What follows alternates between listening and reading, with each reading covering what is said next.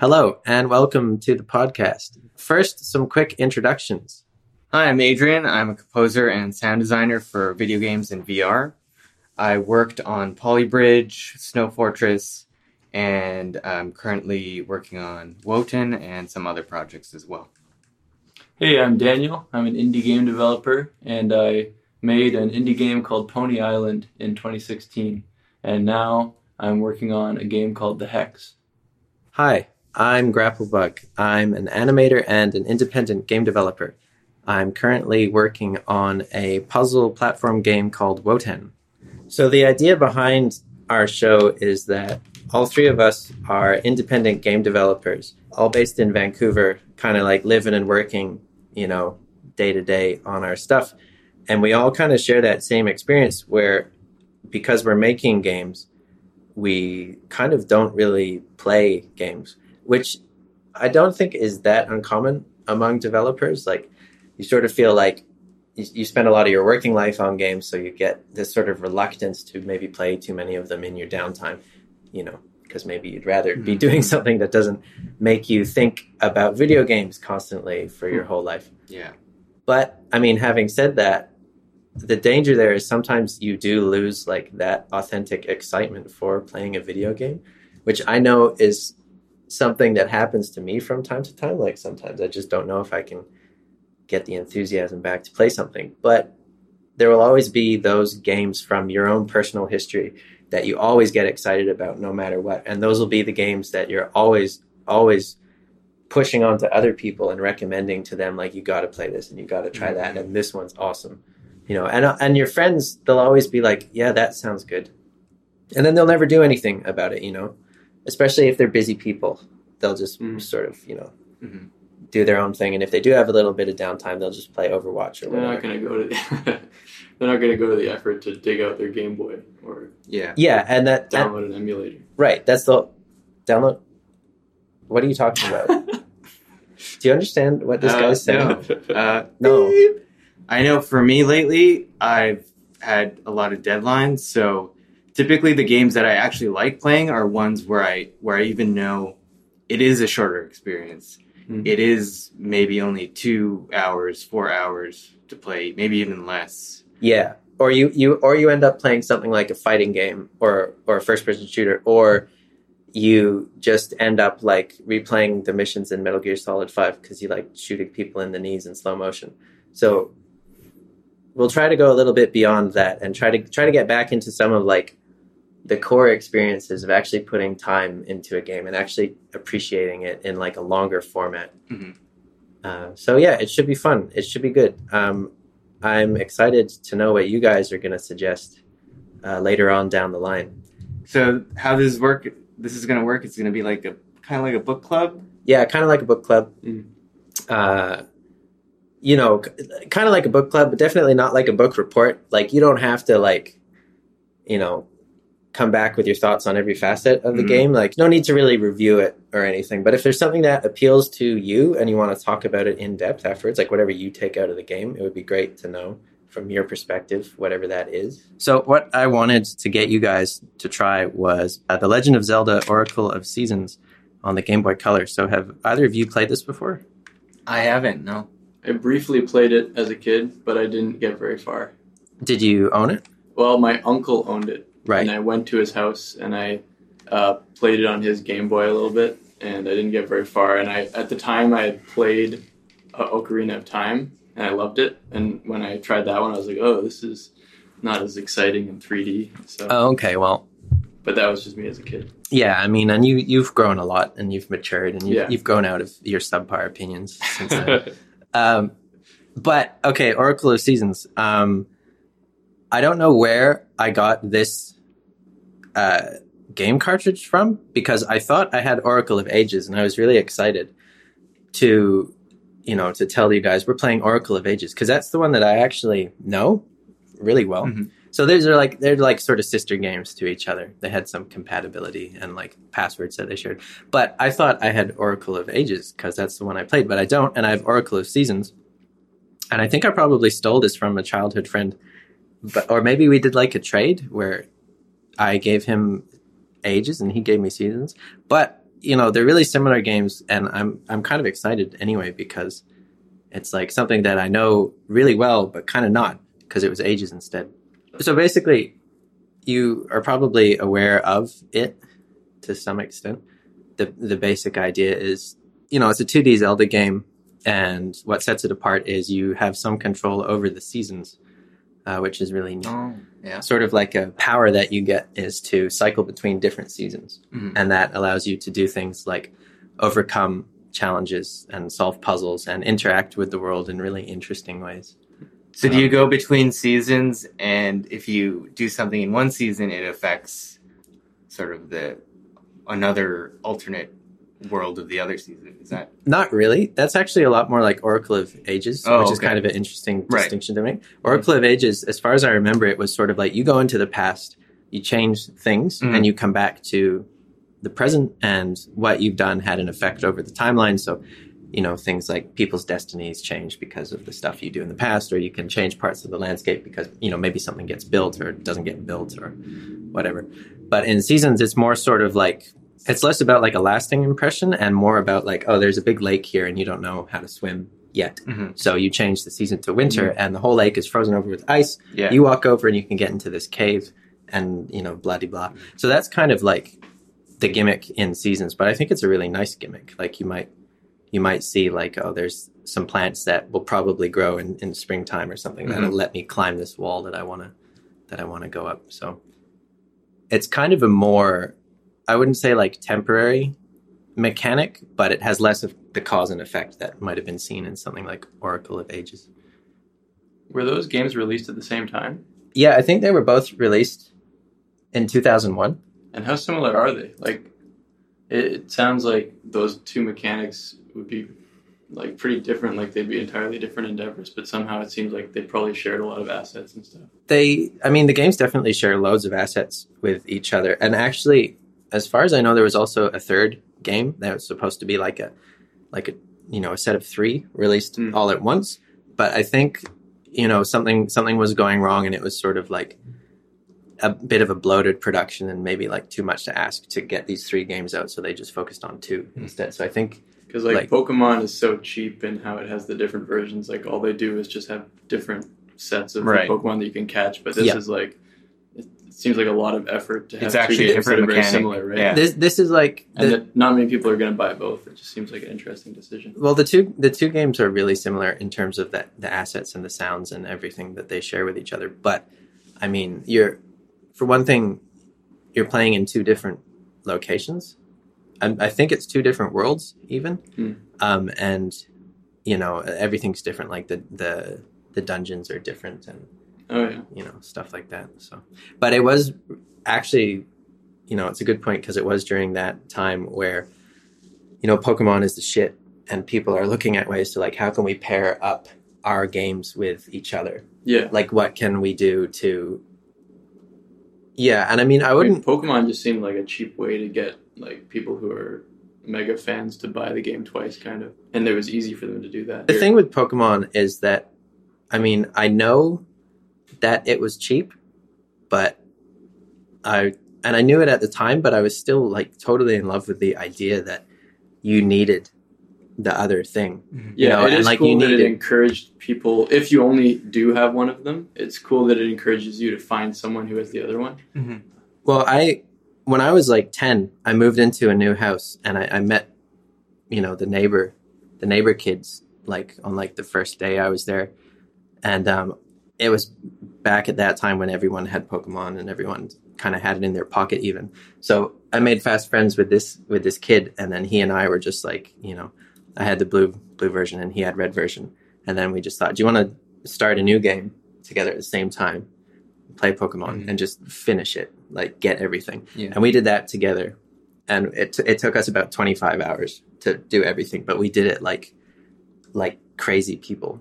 And I mean, like, I know, so on the one hand, it's sort of like blue version and red version. And maybe it is a little cheap. Like, what I'm trying to say is this seems like it's not very cheap. Like it was very hard for them to pull this off, but like it seems not worth it if you're going to make 2 entirely different games, and maybe you shouldn't release them at the same time and like build them as being kind of the same but different. Yeah, and I mean I guess there is a danger in that people are gonna, unlike Pokemon, I guess with something like this, maybe you will just choose one or the other. Yeah, if I was a kid, I wouldn't have gotten both of those games. Like, well, I mean, I already said, like, I thought I had Oracle of Ages, so I looked in, you know, I looked in my closet through all my old stuff, and I was, I've got Oracle of Seasons, and like I said, I was sort of like, okay, I think I can still talk about this. I just don't really know anything about it. So maybe you're right. Maybe it's like you didn't really need both. So unless maybe you're like a super fan, you're just going to buy one and be happy with that too. I want to give a little bit of a background into the game, but I don't want to get too in depth like I'm writing an essay or whatever, because I mean, if you're interested in some of the specifics, you can just look it up yourselves. But I think you should give credit where credit's due for the people who worked really hard on these games. Obviously, it's a Nintendo property, The Legend of Zelda. So it was published by Nintendo, but what's interesting to me actually is that it was actually developed by Capcom, who I really love Capcom, especially in this time period, 2001 and before. That sort of Capcom to me is kind of like the best, because it's like, it's still the time where like, I don't know, a lot of like really nice pixel art games are coming out, and a lot of really nice 2D games. And I think like Capcom was at the top of their game in terms of producing 2D stuff. And they had a pretty healthy history with RPGs and adventure games and stuff like that as well. So yeah, Capcom, but actually the company that really did the bulk of the work was called Flagship, and Flagship were a subsidiary of Capcom.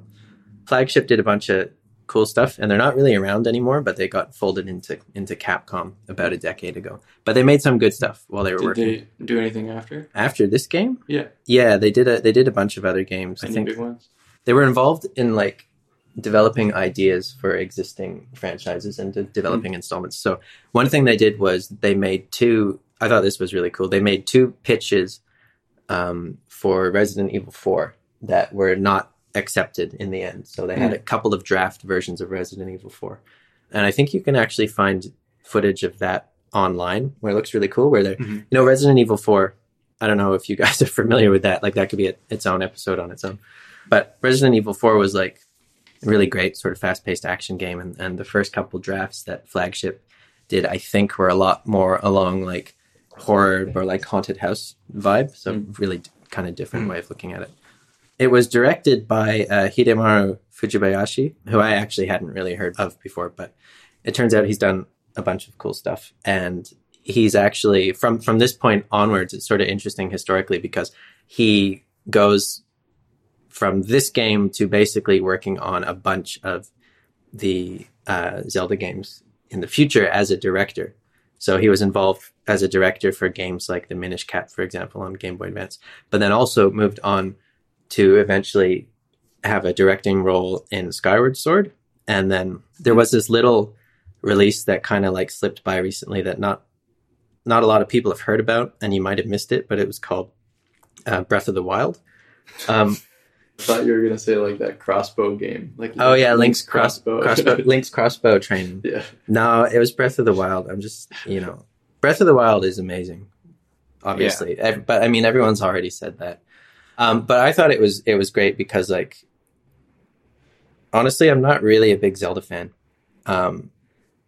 There are a few titles that I really kind of like adore. Like, I love Oracle of Ages and Oracle of Seasons, and I love A Link. Link to the Past, yeah. Yeah, that's my favorite. Yeah, A Link to the Past is good, and maybe my favorite of all of them though is Link's Awakening, the other Game Boy title.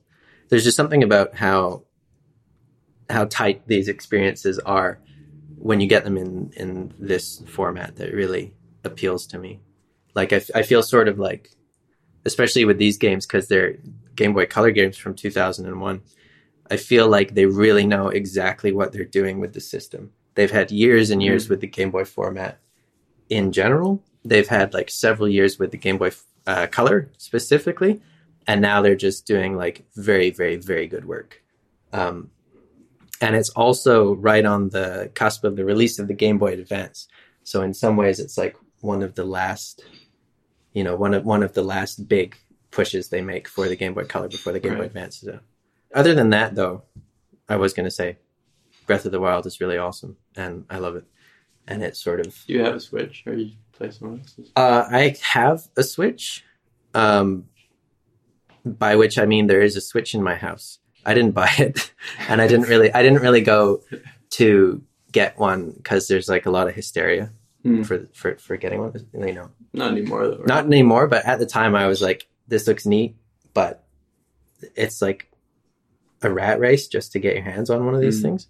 So I thought I'd just hold off, but then, there was actually a chance to get one later and ended up getting one. So, which is great, and Breath of the Wild's awesome. But yeah, everyone already knows that. And I'm here to tell you that Oracle of Seasons is awesome, and hopefully you're going to enjoy it. Yeah, I'd like to dig into that because I actually haven't played much Game Boy Color. So, yeah. Did you own one? I owned one, but a lot later than it came out.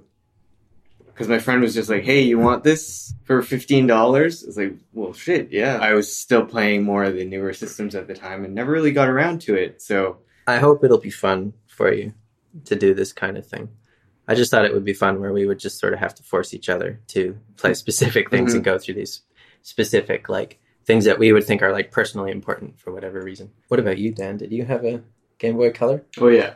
That was a big experience for me when I first got one. I got Pokemon Blue, and I was very obsessed with it. Yeah.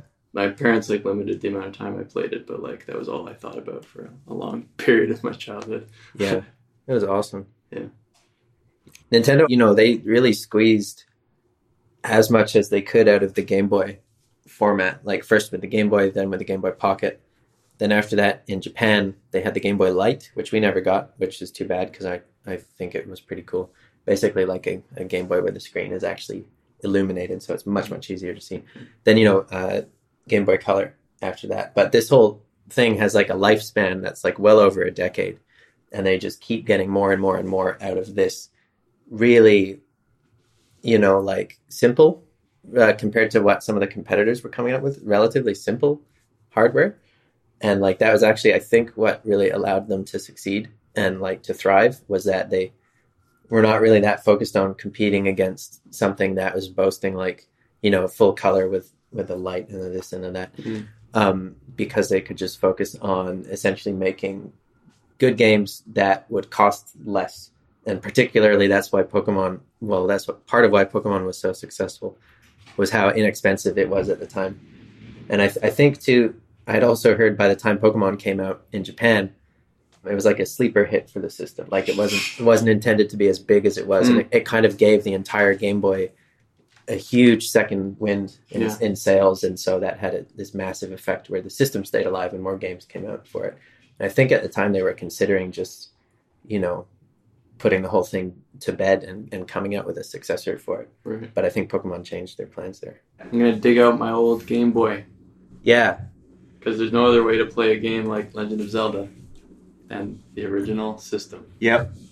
Oh, that reminds me. Ages and Oracle of Seasons are available on the original Game Boy Color, but they're also downloadable titles for the Nintendo 3DS as well. So, do the right thing. I might actually do that. Because I do have a 3DS, and it might be more comfortable to play it on that than to play it on some sort of thing that would enable me to play it on my PC. What the fuck are you talking about? Hey, it would be nice to not be sitting at a desk and computer to play it too, right? Nice that's part. I don't. Yeah, that's the thing, right? I work at my computer all the time, and so it's hard to sit down and play something there. So yeah. Do you think do you think it costs on the 3DS? It was more than $5. I think that's asking a little much. I don't know. Probably not too much. I don't own a 3DS because I went with God's chosen system, the PlayStation Vita. So I couldn't really tell you. I'll report back on that. Okay. No, it's not a report. Oh, yeah, no, it's not a report. Well, that's it. I'll see you guys in a week. Have fun with it, and let me know what you think.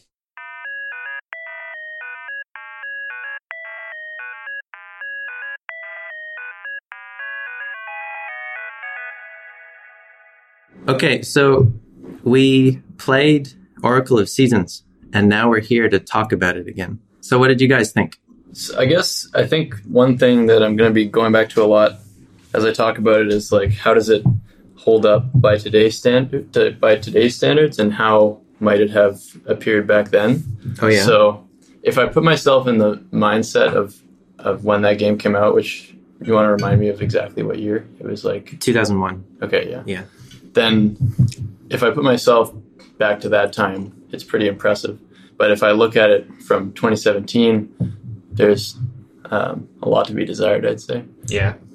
In terms of, I think I'm not even going to like go after it visually, because obviously that was like a hard limit of the time, but more in a design sense. Mm-hmm. And I have some examples of parts where I was frustrated and parts that were just kind of absurd and maybe just bad design by today's standards. Okay. Shoot. What do you think? Like things that were bad design. Yeah.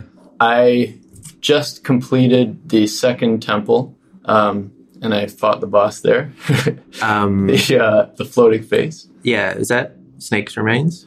Yeah. The temple was called Snake's Remains. Yeah. The temple is called Snake's Remains. There's a few snakes crawling around, but otherwise it's not really a consistent theme. Okay. Visually, it looks the same as the first dungeon, which yeah. Only so many sprites they can fit in that thing. So we can talk about that. Yeah. Yeah.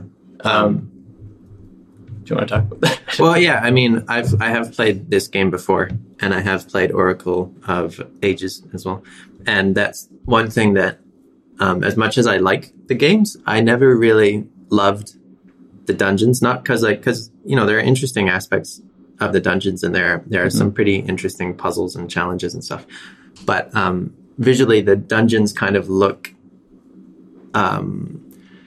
sort of, I guess they remind me of like chessboards, or like something assembled from colored blocks or something like that, which is not really nearly as exciting to explore as like a changing wilderness that cycles through different seasons. Yeah.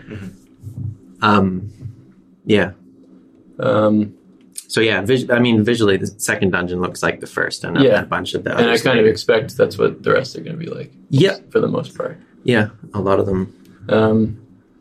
Yeah, and so I guess, like if I'm saying what I'm criticizing right now, to go back to that dungeon, I was stuck at one point because the visual language seemed unclear. I got the power bracelet and I tried pulling at these blue barrier things. I couldn't really tell what they were. They were just blue walls, they looked like to me. And everything else with the power bracelet, I had to pull back so I could bring it over my head and throw it down.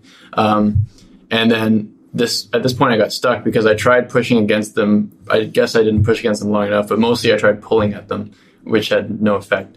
And I knew I had to do something with the power bracelet, because that's the Zelda formula. You find your item and then that helps you complete the dungeon. Yes. But at that point, I wasn't sure at what point in perfecting the Zelda formula they were at this time. And maybe I wondered if I actually had to leave the dungeon and use the power bracelet somewhere else.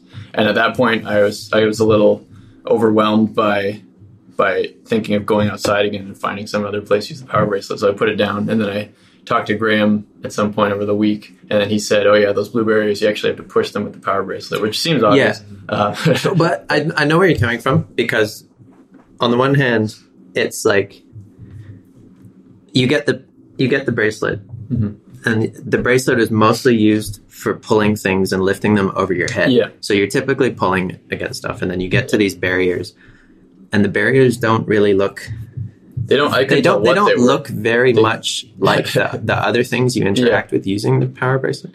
So usually you're picking up pots or boulders or whatever and lifting them over your head. Yeah. And what you, like with the barriers, it's like you got to hold the button, push into it, and then you a little have bit more than a second, kind of. Yeah.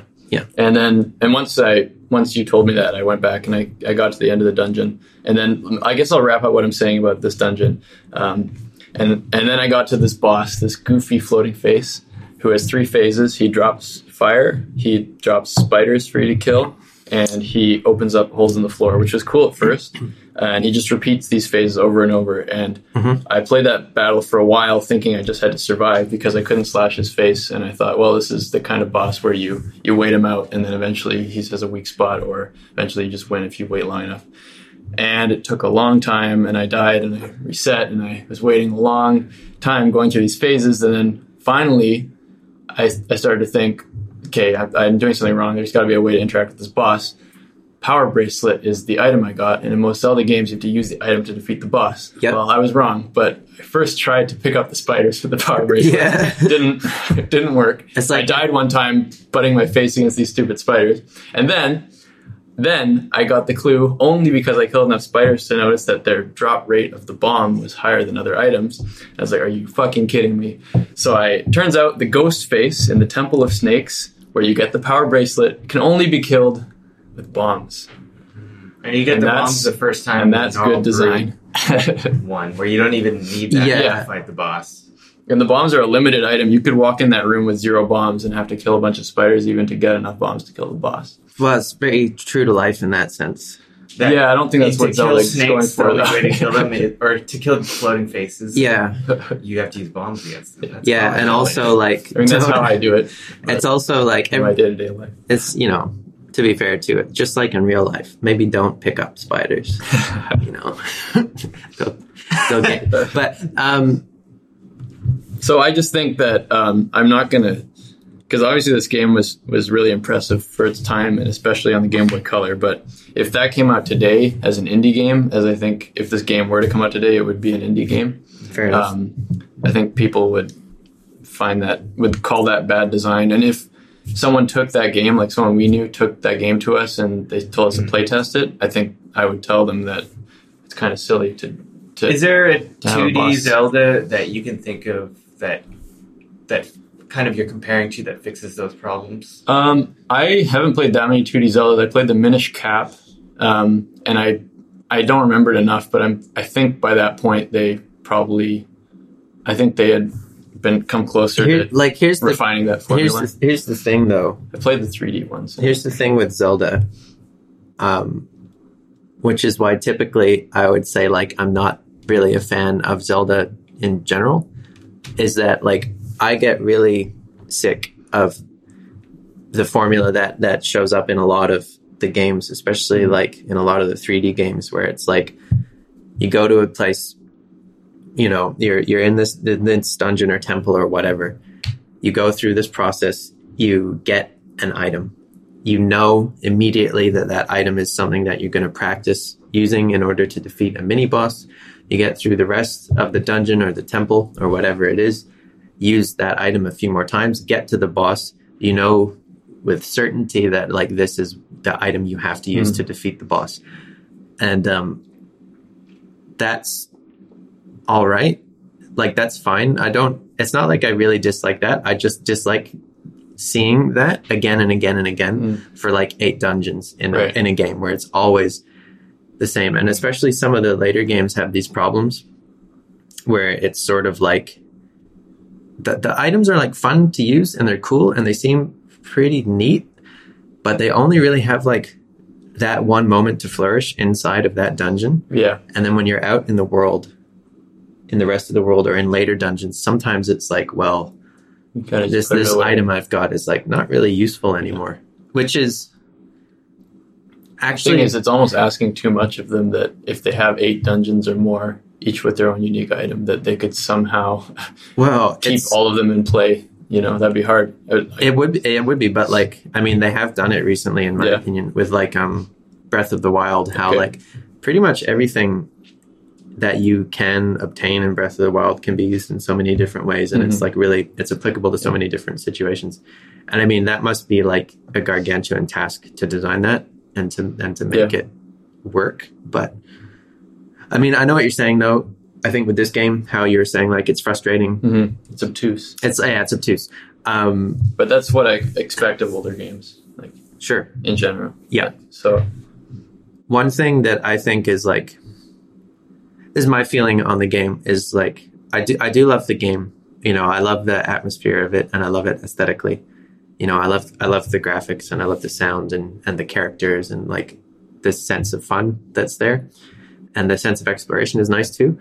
But like, I'm not really there for, I guess, the gameplay or the design. I don't find it that compelling. And I think, like, especially playing this again, I remember that old feeling where it's like you've missed something somewhere. So like maybe you missed talking to somebody, or maybe you missed finding something hidden that you might need to progress. And then it's like, okay, I'm going to walk back to, the village, and then I'm going to talk to people in the village. Maybe I missed this person or that person. Yeah. And then, so when you're out in the wilderness and it's like time to go back to the village and you're walking back, it's sort of just like a slog. Yeah. And and I think the difference between when I played those games originally that had the possibility of that happening, that felt like slogs, is that I just had way more determination as a kid to complete the game, more time to do it, and more tolerance for that kind of stuff. Yeah. And today I just don't have as much tolerance for a game, just like wasting my time. I'll definitely tolerate it if I think the experience is like charming enough that it's keeping me there. Right. And like for me personally, like this is charming enough, because it is a slog to like walk from here to there when you're like, oh, I missed something, so I got to walk back. But for me, the way that I am looking at it, like actually quite literally looking at it, is just like, I fucking love this art, and I love the colors, and I love how sometimes you walk into a new area and the screen fades to white and fades back, and then it's no longer summer, it's skipped over to winter, and just like I love seeing all of that. Like it's great. And then, I mean, on the note of like always feeling like you're in a slog, at least one thing that they did was they have like the witch girl Maple, who like sometimes rides in, and then like she's there because the music changes and you see like her shadow kind of zooming by, and that for me sometimes didn't really make it worth it, like that sort of like persistent nonstop, just like the how arduous it can be sometimes just to walk from point A to B, but it spiced it up a lot, and I liked one-upping her in those challenges, and then she'd get upset, and then you might get a couple extra items out of the deal or something. So that was good. So at least maybe they were thinking of that. Yeah. In a way. Yeah. I thought it was charming. I think I was kind of on board with it until I got to the dungeons. Like the first bit of like getting the sword, like being defenseless, they really played that up. That's great though. Getting the sword felt really good. Yeah. And I liked some of the charms. I really liked how the Maku trees, is that how you say it, had a big snot bubble. And you pop it. Like, I loved that. Yeah. I liked it too. Like, and every time you needed to talk to him face to face, you have to pop the bubble. Yeah. And so on the one hand, it'd be gross in real life. Yeah. It'd be like inflated tree sap or something, like this viscous kind of. But I did like that too, because I mean, effectively, it's the same thing. When you want to talk to an NPC, you might hit the A button. I quickly learned to bind the talk to NPC button to the sword, so I wasn't dropping bombs in front of people. That was a minor frustration. Yeah.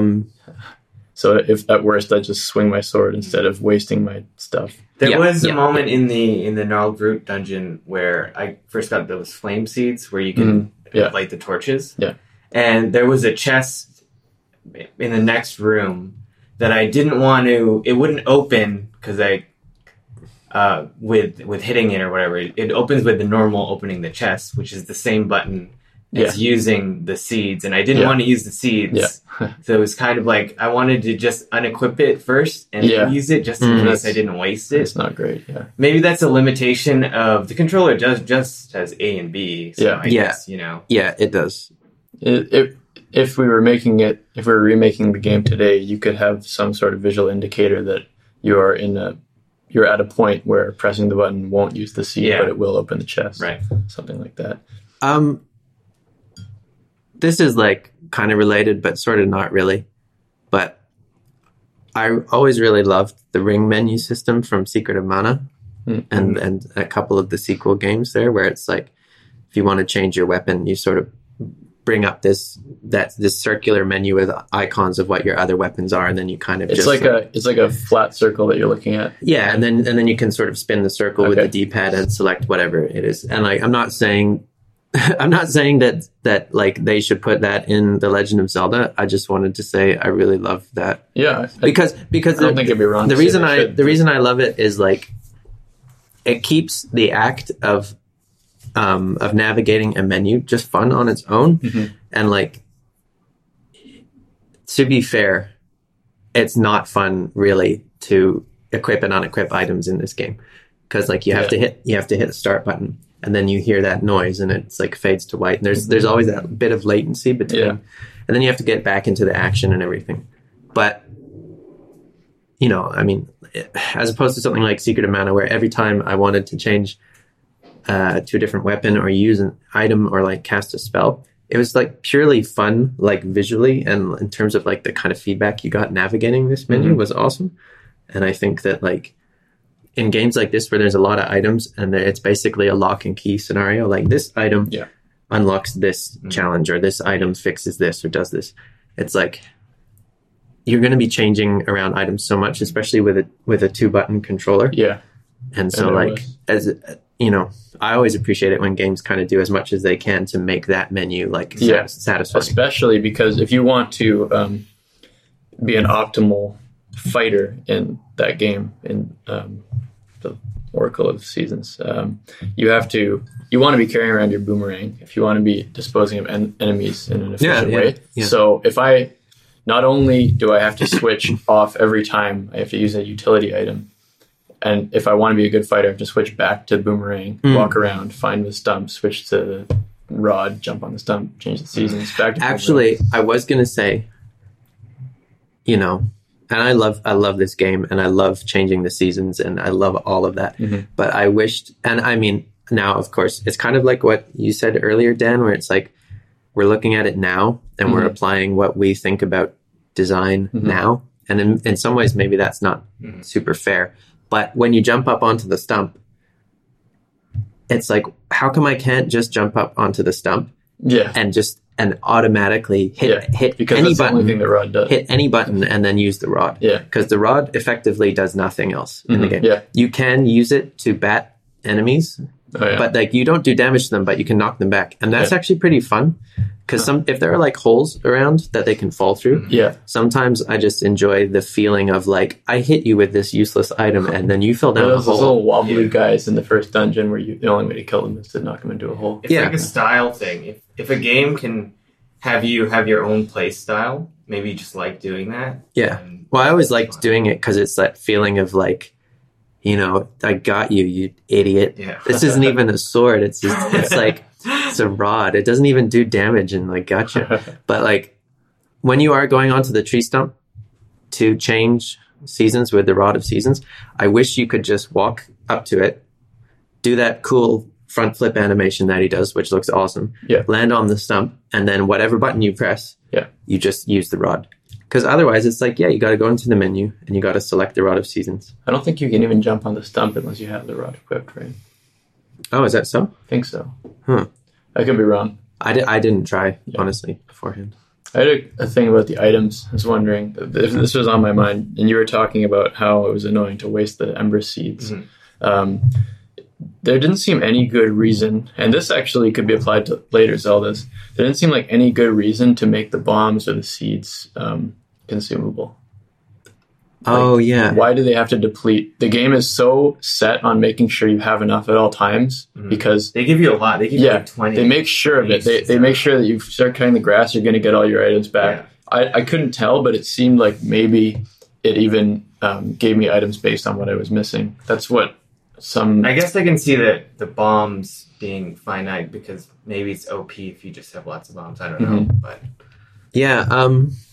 But they like for the boss fight with the floating face that of course you need to bomb the floating face. They had to also have the spiders drop bombs, which actually in that battle was the hint that led me to use them in the first place. To be fair, do you know what? But far be it for me to tell anyone what to do. But I think if I was in charge of designing that scenario, what I would do is I would have the boss instead of dropping spiders from the ceiling, I would drop live bombs Yeah. that If you one that accidentally you hits could his that face. you could pick up Yeah. and throw. Yeah. And then if I was designing that scenario and they said, okay, there's this boss, and the only way to hurt it is with bombs, I would skip this whole spider thing and just drop live bombs. I think we go right back to the drawing board, because why is a floating face unaffected by a sword but can be affected by a bomb? Like, Or have the spiders carry a bomb. like, why are we fighting the floating face? It'd be really neat if there was a spidery insect type design with a bomb on its back that when you killed it with the sword, it would drop a bomb, right? That would be, that'd be fun. Yeah. I mean, like Dan, you said, like, you would go back to the drawing board. Well, like, let's go back to the drawing board. It's called the lair of snakes or whatever. How about the boss is a fucking snake? Yeah, snakes like, remains. And it's like, it goes around gobbling anything in its way, and you drop a bomb and then it eats the bomb. That'd be neat. Great, right? That'd be neat. Although, to be fair, maybe they were trying to avoid the 2D Zelda thing that's really common, where it's like, put a bomb in this thing's mouth. But I don't think it was common at that point. No, and also, I guess not. But I really think they were limited in terms of the tech a lot. Like, I'm imagining right now, like, making a snake and having all the segments follow each other and stuff. Like, oh, did you know? Actually, I might have. I should have mentioned this before, but I think these games originally started as remakes of the original game, which is so the boss in the Gnarled Root dungeon, it's just a goofy dragon. Is that dragon thing? That's the dragon with the horn. That's one of the bosses from the Legend of Zelda on the NES. Yeah. And so maybe the face ghost thing probably might be the same, where they're like, well, we're reusing old bosses. I was going to bring up the goofy dragon as a kind of a silly boss, but then I realized that it was either an homage or a direct, supposed to be a direct port of the original. I like the dragon. Like, he looks good. But why is he in the Gnarled Root dungeon? I don't know. He should be in the Wyvern's Keep or something, you know? I see what you're saying. Is it all the other bosses in the rest of the game, are they kind of tied to the dungeon? Not. I'm guessing not, because the whole snakes as far as I can recall, the whole issue that Dan seems to have sort of persists, where it's like, I guess it is interesting where it's like that the outside world is very like thematically tight, you know, with the seasonal changes. But then like the dungeons are these kind of things where sometimes you're like, I didn't know I had to do that, and I'm not sensing a theme here. Like, I'm not picking up.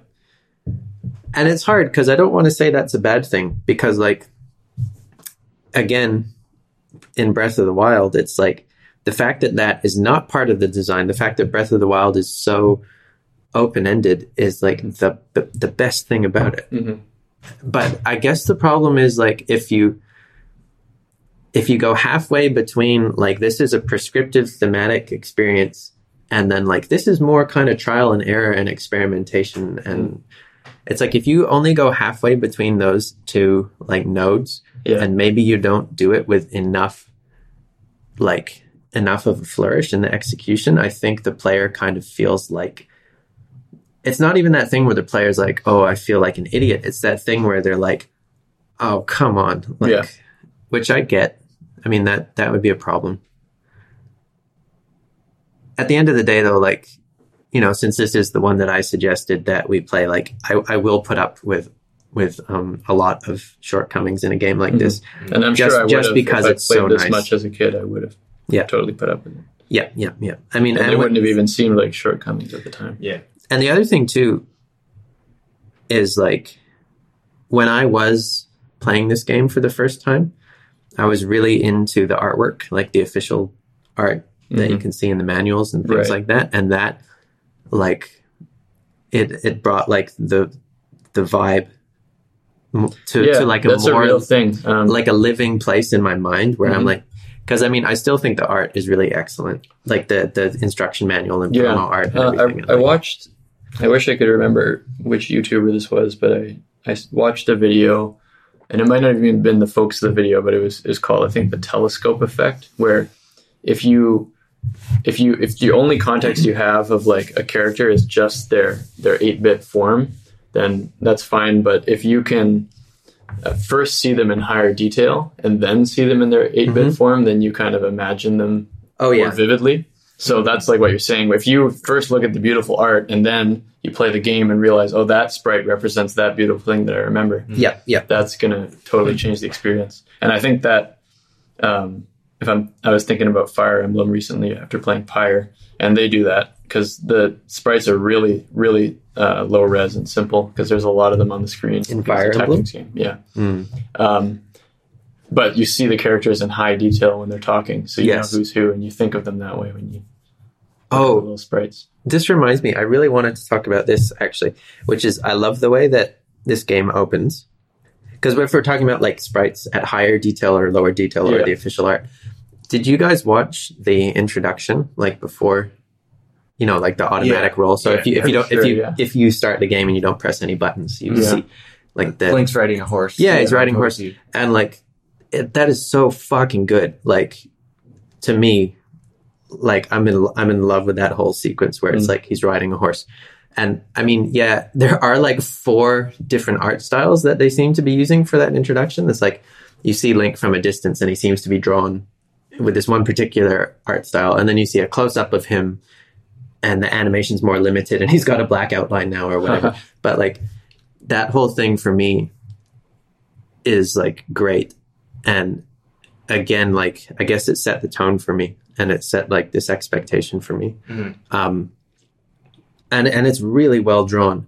And like at the end of that sequence where you pan up into the sky and it's like a really super blue sky with these like really rich looking textured clouds. And then you pan up and you stop panning and then the actual logo comes in for Oracle of Seasons and the music comes in.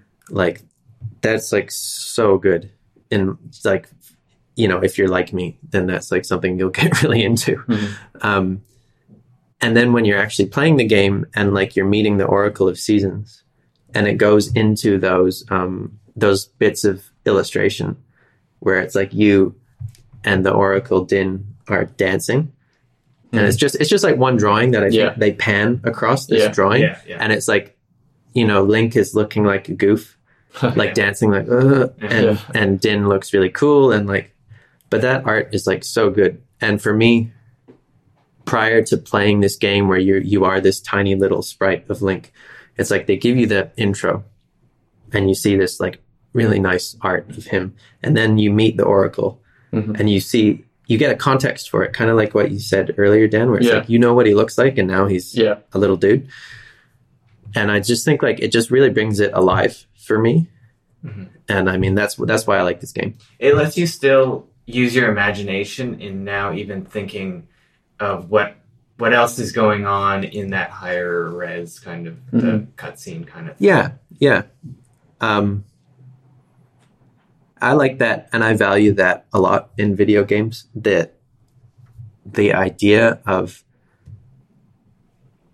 having a little bit of imagination for yourself. It's that sort of vibe of like the game is here and it's giving you something, but it's presenting it in a context where you have enough of a creative license to see deeper into this experience. And it's like a mirror and it's showing you kind of like your take on it. And I mean, I mentioned Secret of Mana before when I talked about the ring menu system. Yeah. But I watched a playthrough of Secret of Mana recently by the Super Beard Bros on YouTube. They did like a playthrough with Pro Jared, and like it's a really good playthrough. I think it's like really entertaining. But I watched them kind of like blitz through this game really quickly, and because when I was a child, I played Secret of Mana. It took me quite a while. Yeah, and I just watched them blitz through it, and like I'm an adult now, and when I like saw all this dialogue that the characters were saying and the scenes and the drama, and I was like, oh my god, like I don't remember it this way. When I was a child, I remember like I was absorbed in the atmosphere of this video game. I extrapolated my own kind of drama that I applied to it, that I think like the graphics and the music and the atmosphere of the whole experience was like suggesting to me things that were not really explicitly there, but that I kind of convinced myself were there. And that's how I feel about a lot of, the games that I played when I was younger. I feel that way now. I feel like it's a shame, actually, because I feel like my imagination is weaker. And Yeah. And I mean, now I definitely know how it would have felt, I guess, to be my dad and to watch me when I'm like, 10 playing a Super Nintendo game.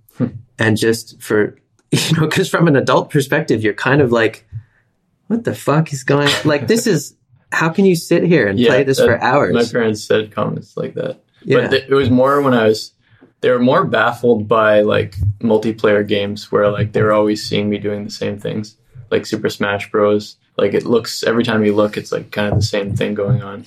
See, my dad was like the opposite, because my dad played multiplayer games. Oh, okay. Like he played like Descent 3, and then later he played like Half-Life, like Deathmatch for Half-Life 2 and everything. Oh, yeah. But then sometimes I was like, Dad, you play video games? And he's like, yeah. And then I'm like, Dad, I have this like finely crafted narrative RPG experience for you to enjoy. It's called, whatever.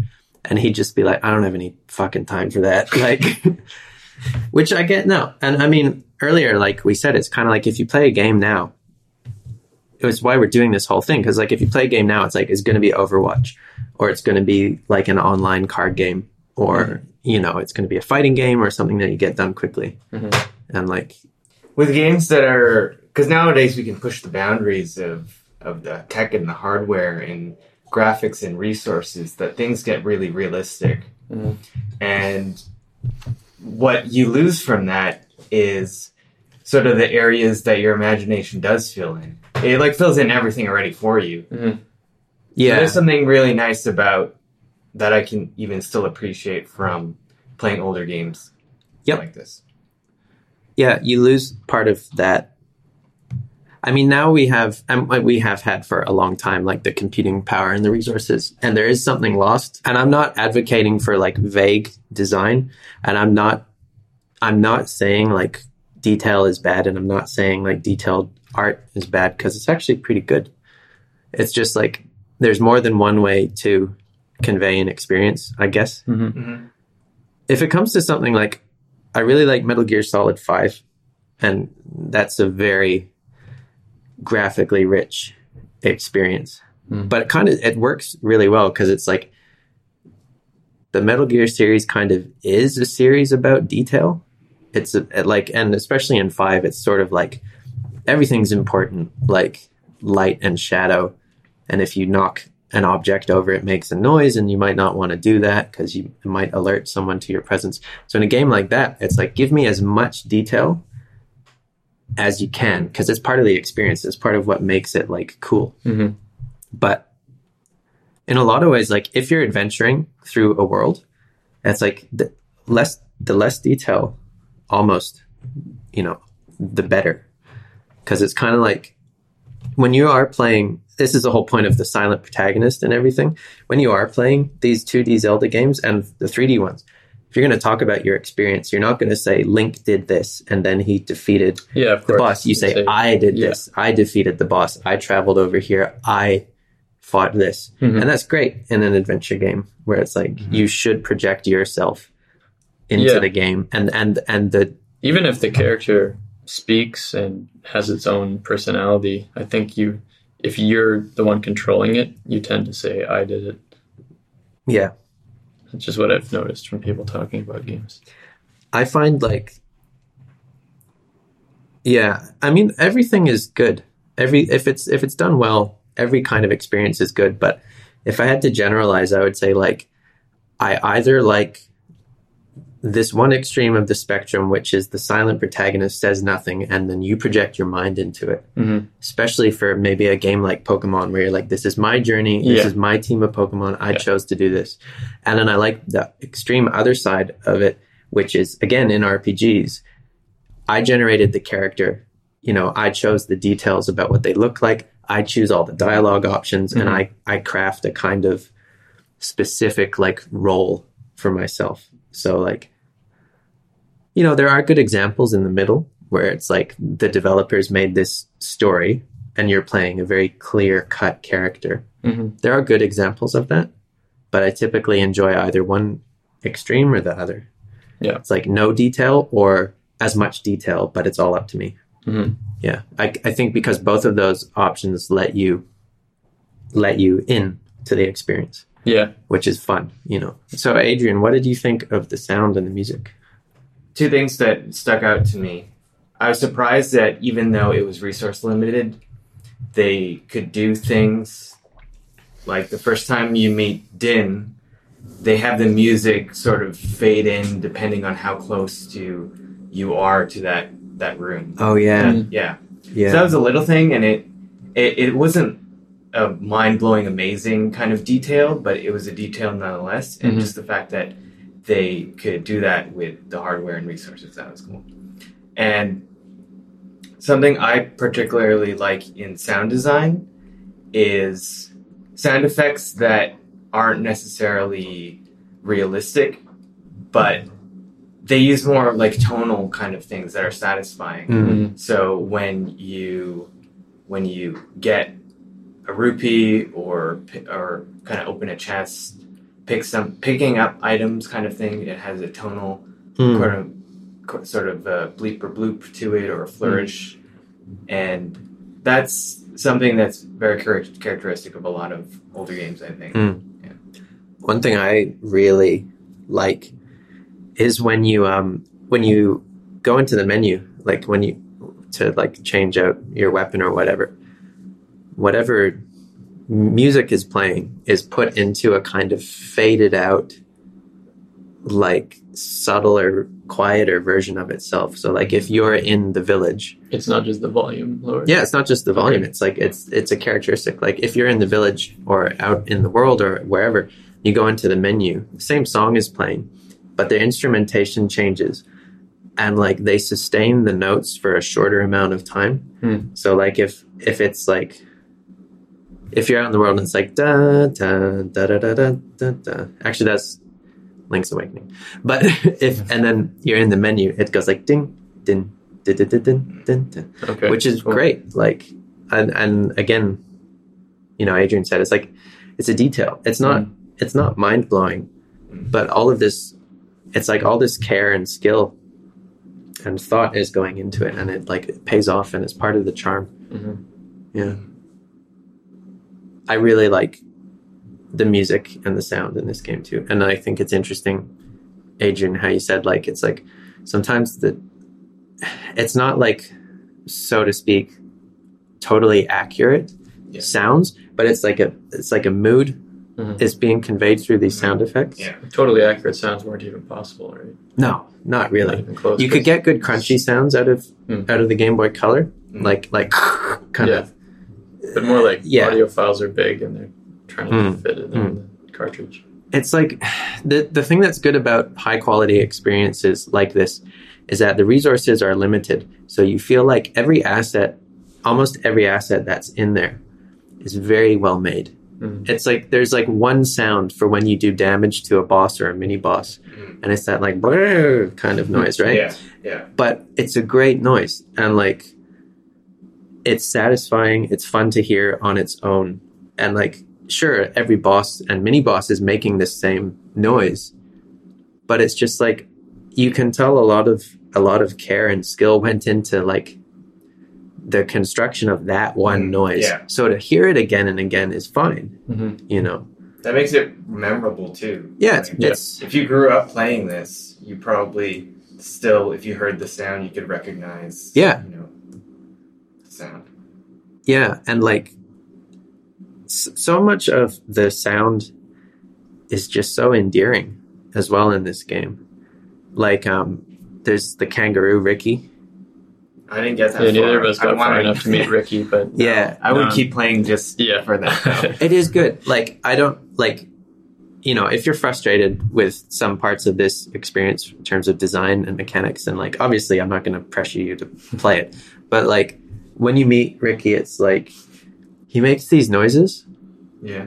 And you I guess Ricky's female because it's a kangaroo with a pouch, right?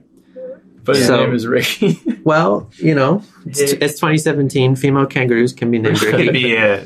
I've heard of females named Ricky, but not like Ricky. We're here looking at this Legend of Zelda. What's the title of it? It's the Hyrule Historia, I think. Yeah, it's And there's a book. picture of Link and Ricky, and it's spelled Ricky, which is only a short form for Richard. Hey, look, And I just don't think there's very females named Richard. Ricky's doing their own thing.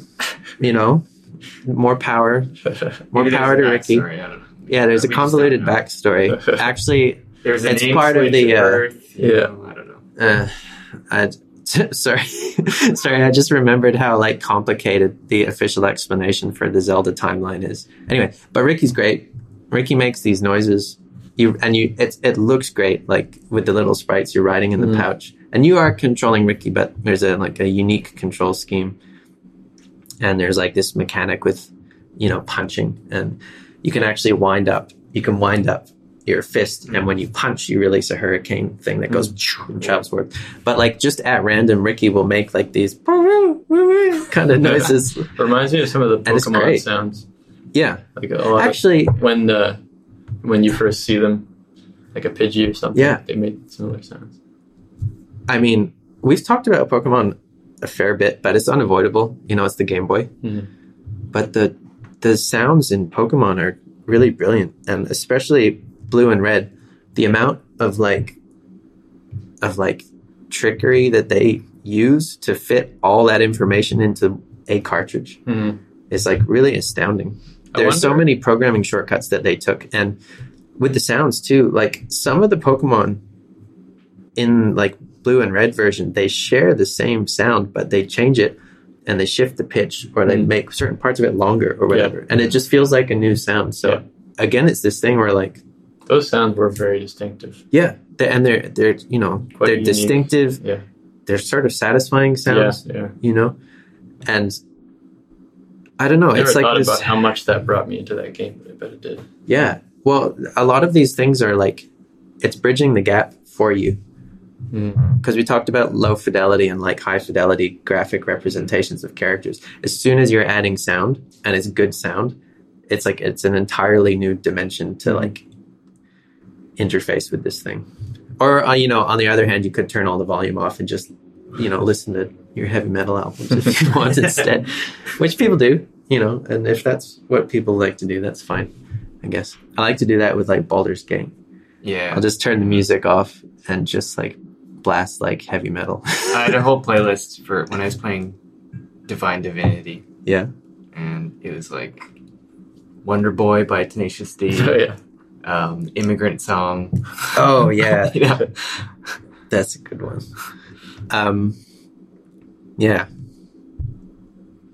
I don't know. I'm always impressed by the Game Boy. Mhm.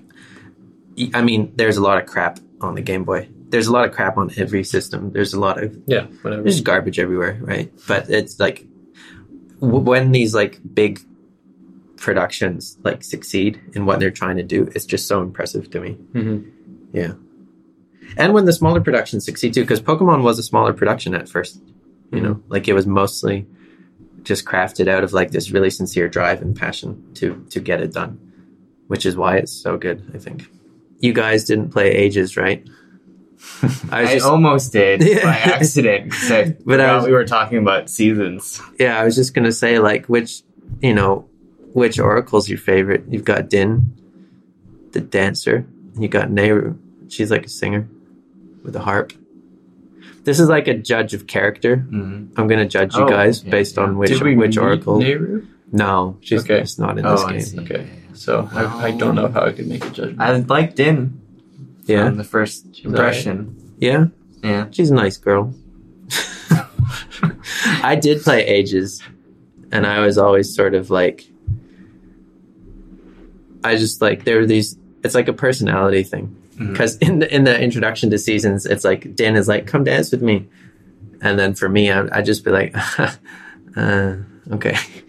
But when you meet Nehru in Oracle of Ages, she's all right, you can just sit there and chill out, and I'm going to play the harp and sing, and I'd be that's nice. I can just, you do your thing, and I'll stand here. I'll listen, sure. Yeah.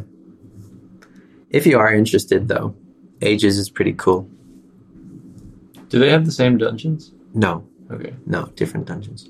Ages is neat. It's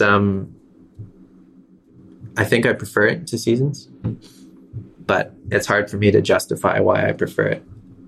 You know, the two games are so similar in their vibe. Yeah, I think it's just because anything to do with like time travel is pretty neat. You know, and time travel, I guess, is a very Legend of Zelda idea as well, which is cool. All right, I think that about covers it. Would you guys say like that you enjoyed it? Yeah. Yeah. I'd say so. And I think I'll keep playing it, actually. Oh, great. Yeah. If you keep playing it, Adrian, I'll be. It'll be good actually, because I'll be like, if you're working on like the music or the sound for Wotan, I'll be like, you know that in Oracle of Seasons, this part where this, that'll be good. Yeah, you should do it. Yes, it's your homework. Keep it up. I mean, I enjoyed it a lot. I loved having an excuse to dedicate serious time to it again. Yeah. Would you recommend it to anyone else? I wouldn't tell them to. I don't know. I wouldn't say like, oh, look at this novel experience that you haven't had before. Like, right. I would say if you're interested in Legend of Zelda and you want to see one of the earlier entries in this series, go play it. Okay, sure. Yeah, I don't know. I usually tend to recommend things that I feel are like pushing the boundaries today. Yeah. Like I don't usually say, "Oh, go back and try that." Like, yeah. So Daniel here made Pony Island, which if you haven't played it, it pushes a couple boundaries here and there, just a little bit. If you have played it, you'll know what I'm talking about. But that's more like what you would. Yeah, I'm always looking for something like that, or something that I think has exceptional quality by today's standards. Like I was talking about Pyre to you guys, which I think is just the quality. Yeah, the quality of like the animation and sound is just so exceptional that it's not groundbreakingly original. It is in a lot of ways, but that's not why I'm recommending it. Yeah. Okay. Would you recommend it to anyone? I think the reason why I like to go back to it is because when I played older games as a kid, I didn't have a sense of game design or what's good and what I actually did like. I kind of just played it and couldn't really explain why I liked it, but I think now if I go back to playing older games like this, I can sort of see things in that what I would like about it. I really liked Link to the Past, and I'd rather replay this, or I'd rather play this than that, just because I've already played that so much as a kid.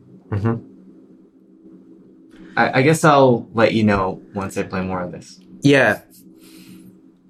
Now you know how to beat the ghost face. The ghost. Save yourself. Don't pick up a spider. Yeah. The ghost face killer.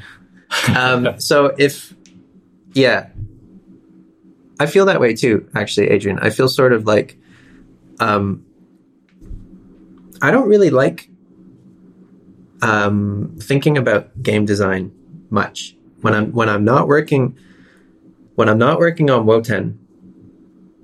It's like I really don't want to think about it, and I feel like a lot of these games for me, where the atmosphere or the level of quality is just so high, it kind of helps me to sort of calm down and stop putting my analytical hat on every time I pick something up. And like if the atmosphere is nice enough, or if the art is nice enough, or if the music is nice enough, especially the music, if it's like a good bit of like looping music, it's like really pleasant to listen to or whatever, it's just like, it just helps me so much to just like chill out and actually play a game for a change. Yeah.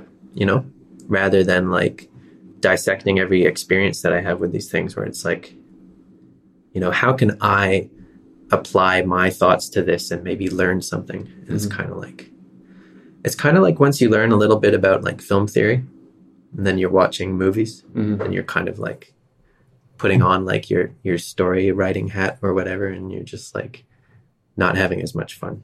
Yeah. But anything like this gives me back that sense of fun, which is, why I wanted to recommend it. Yeah.